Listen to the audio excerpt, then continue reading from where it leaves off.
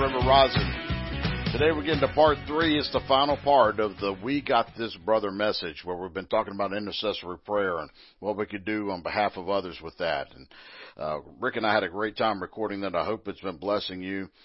Want to encourage you to get to a good Bible-believing church. Get somewhere where they teach you the Word, and the Word is what edifies you, builds you up, and gives you that strength, especially at times like what we're in now. But anyway, sit back, enjoy the message. God bless you. I hope it blesses you. I know it will bless you. I'm going to be quiet and let you enjoy it. Have a great day. And our next example is Moses. When he was on the mountain spending 40 days with God, and then Israel created the golden calf. Oh, yeah. And they started worshiping the calf as their god. Right. Giving credit to the calf for their deliverance from Egypt. And in Exodus chapter 32, verse 10, it says, "Now leave me alone so that my anger may burn against them and that I may destroy them. Then I will make you into a great nation." So God is hotly angry. Right. Because, He did all these wonderful miracles for him. That's right. And they're giving credit to a man-made, lifeless, can't even talk or move, idol, And so he was going to destroy the entire nation of Israel except for Moses and start all over. Well, I mean, hundreds of years they're praying, deliver from bondage, take us out of slavery, Mm-hmm. Then they do all this and he parts the Red Sea. I mean, he does all these wonderful things for them. And, yeah.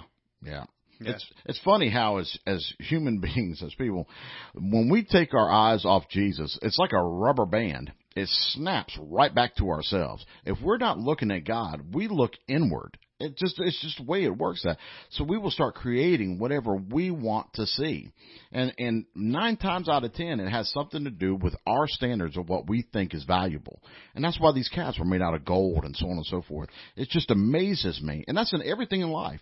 I've seen backslidden Christians happen time and time and time again when they stop their daily devotion, when they stop meditating in the Word, when they stop pursuing God.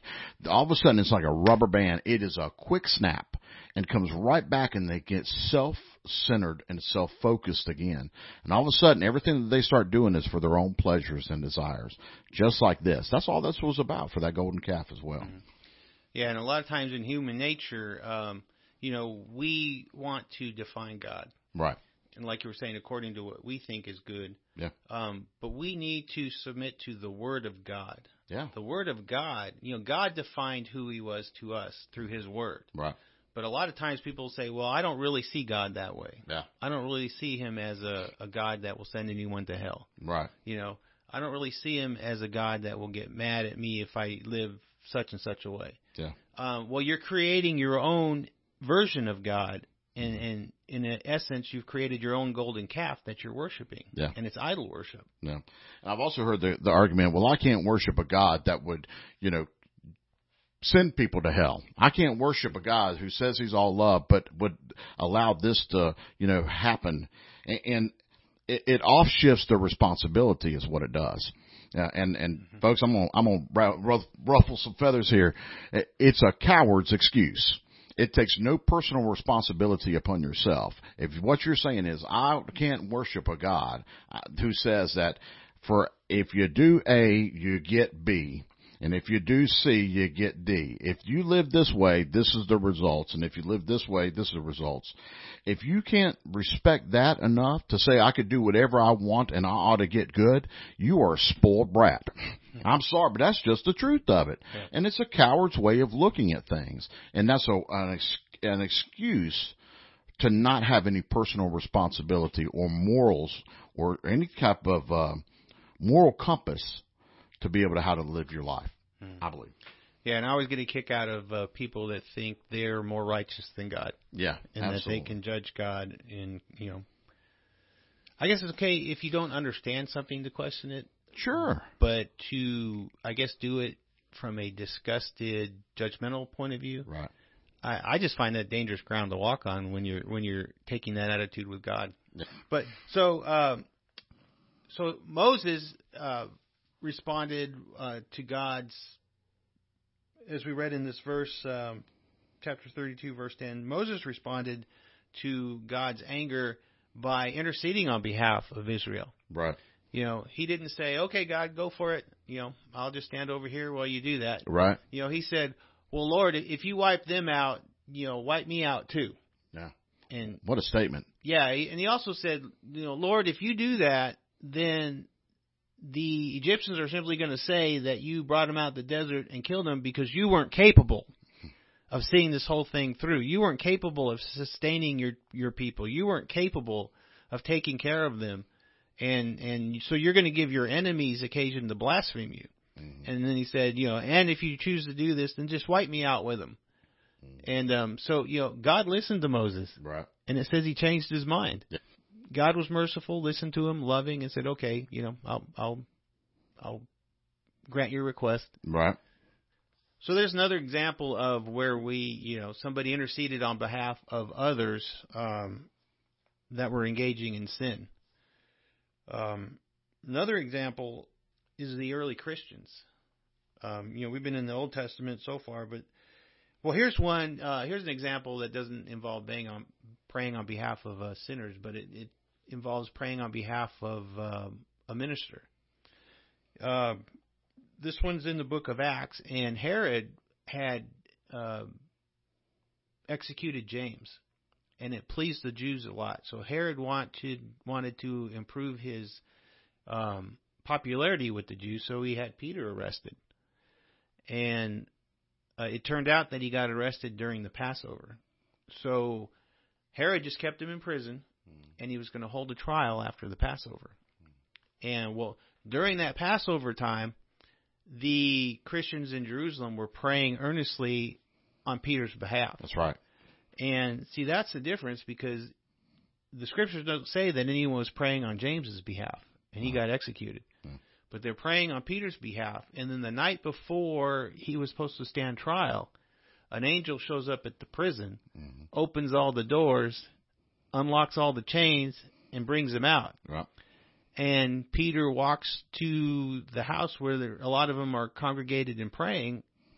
And then when the servant girl says, hey, Peter's here, they didn't believe him. They thought it was a ghost. That's right. Yeah, which I find interesting, because God answers their prayer, and they're like, right? No way, no way. Well, that's a good thing, because that shows an example of the human part of that, right? Because we do that. We pray, and then we're sometimes shocked that our prayer gets answered, right? Right. Yeah, and that, that's another demonstration of the mercy of God, because how can you say you were not doubting in your heart, right, when you get the answer and you disbelieve it? Right. But I will say it does build faith when that happens, doesn't it? Exactly. That's right. It sure does. Yeah. So here's an example of where there was no intercessory prayer. James died. Where there was intercessory prayer, Peter was saved. Mm-hmm. So, if you don't think intercessory prayer, or you can have a great impact on somebody's life, I think all these examples are telling you otherwise. Yeah, I agree. I agree 100%. You may not have any renown at all, according to this world. Mm-hmm. You may not have great talents or anything, but you can pray and intercede on people's behalf. That's right. And have a significant impact. And I would encourage you that you may not always know the outcome either, but that doesn't mean don't stop, or don't keep going. Mm-hmm. You know what I'm saying? Keep praying. Yeah. Because somebody may not share with you something that happened in their life. I mean, normally our lives are pretty private, but just because you're praying for it and you don't hear doesn't mean that it didn't get answered either. Mm. I would encourage you to keep going. Yeah, and just came to my mind, Brother Billy had said a while back that while he was working on his farm, God impressed him to pray for the Muslim imams. I guess that's their version of a pastor. I think so. So he did that. Nothing elaborate, just, kind of said, Lord, bless them in Jesus' name, open their eyes, whatever. And he didn't feel like he was the only one. He kind of felt like God called him along with a lot of other people to do this. Right. And so then he said after 2 or 3 years, he started reading about these imams converting to Christianity, getting saved. So there's an example of intercessory prayer that had a great significant impact. But Brother Billy never met any of them in person. That's right. That's right.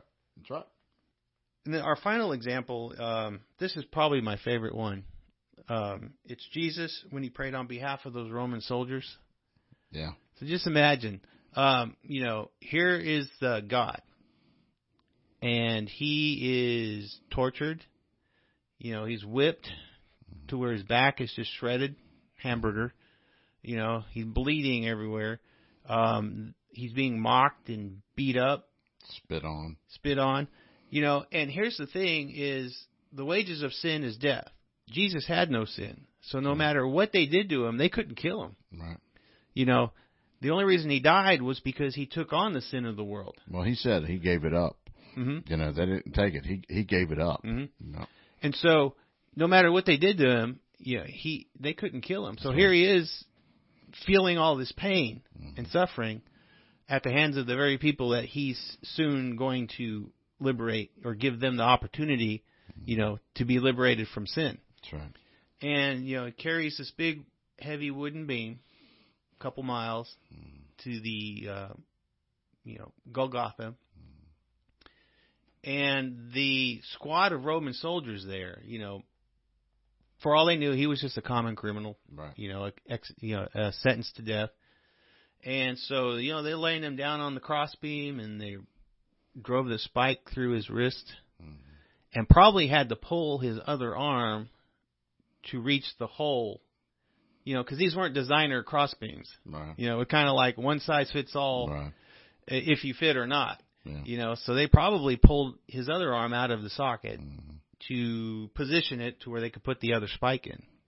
So not only is he hanging there suffering from crucifixion, which is a very painful way to die, he's got that pain probably of a dislocated shoulder too, adding to it.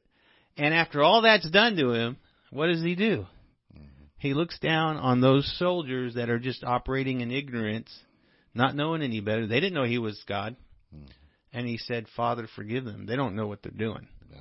See, he didn't want them, because, Judas knew who Jesus was. Right. And Scripture tells us, he's the son of perdition. Better he had never been born. Right. So we know, something bad happened with Judas, because it would have been better if he'd never been born. The Pharisees knew who he was. They put him to death because he threatened their power. Right. But those common soldiers had no idea who he was. And can you imagine if they realized they were crucifying God? I bet you every one of them to a man would have said, no way. Right. Behead me, do whatever for dereliction of duty. I'm not doing this. Right. And just looking down upon him as pawns being used in a sinister game. He just had compassion for him and said, Father, forgive them. They don't know what they're doing. Right. And I just find that probably the greatest example of love and mercy and intercessory prayer in the whole Bible. Absolutely. Well, who better to get it from than Jesus himself? Exactly. Yeah. Exactly. That's exactly right.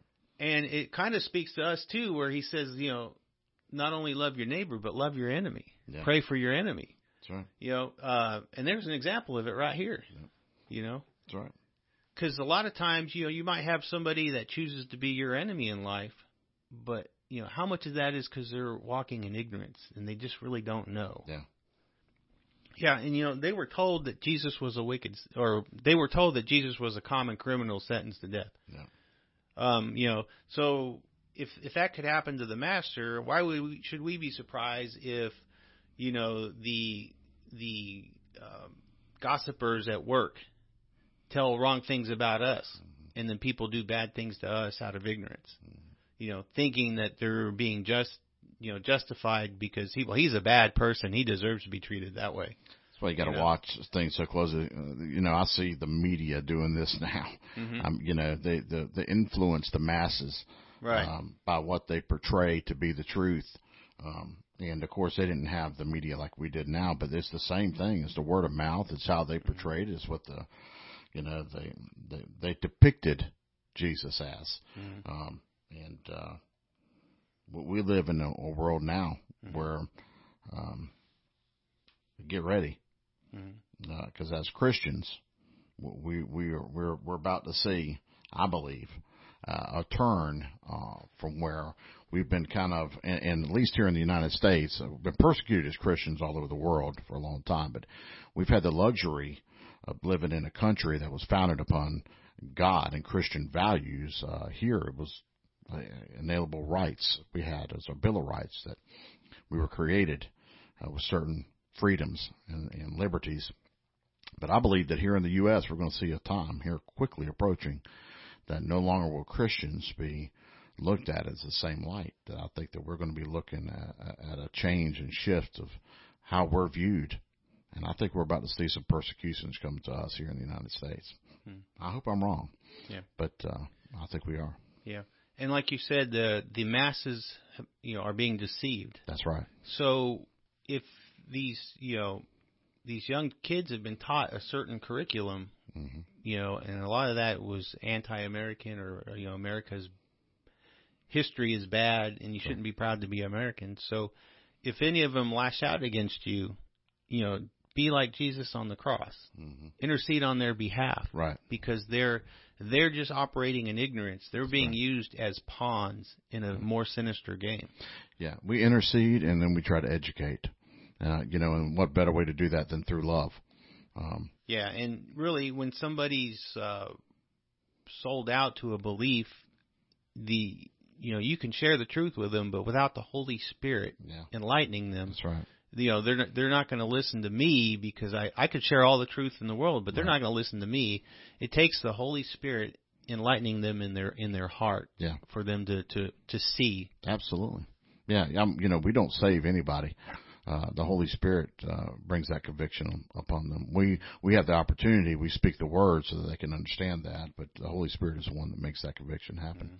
Amen. But those two happen hand in hand. We got to pray for them. We got to love them. We got to speak to them, and then we still got to hold true to the Bible at the same time. Anyway. Yep. So just want to encourage you all that intercessory prayer is something that any Christian can do. That's right. And so you don't have to have a degree. You don't have to have been part of a church for 10 years before you're authorized to pray on behalf of others. Right. This is something you can do now, every day, and have a great impact on your family, your friends, your neighbors, your enemies, the country, right, God's kingdom.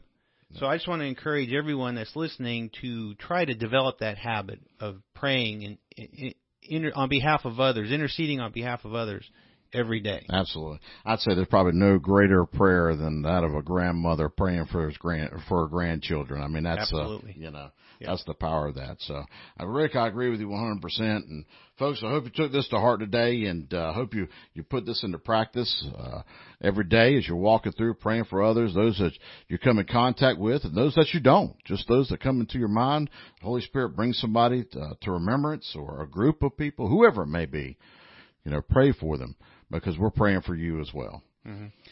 And I just want to encourage everybody, with everything that's going on this crazy year in the world, just keep your eyes on Jesus and prepare your heart for the coming revival. Amen.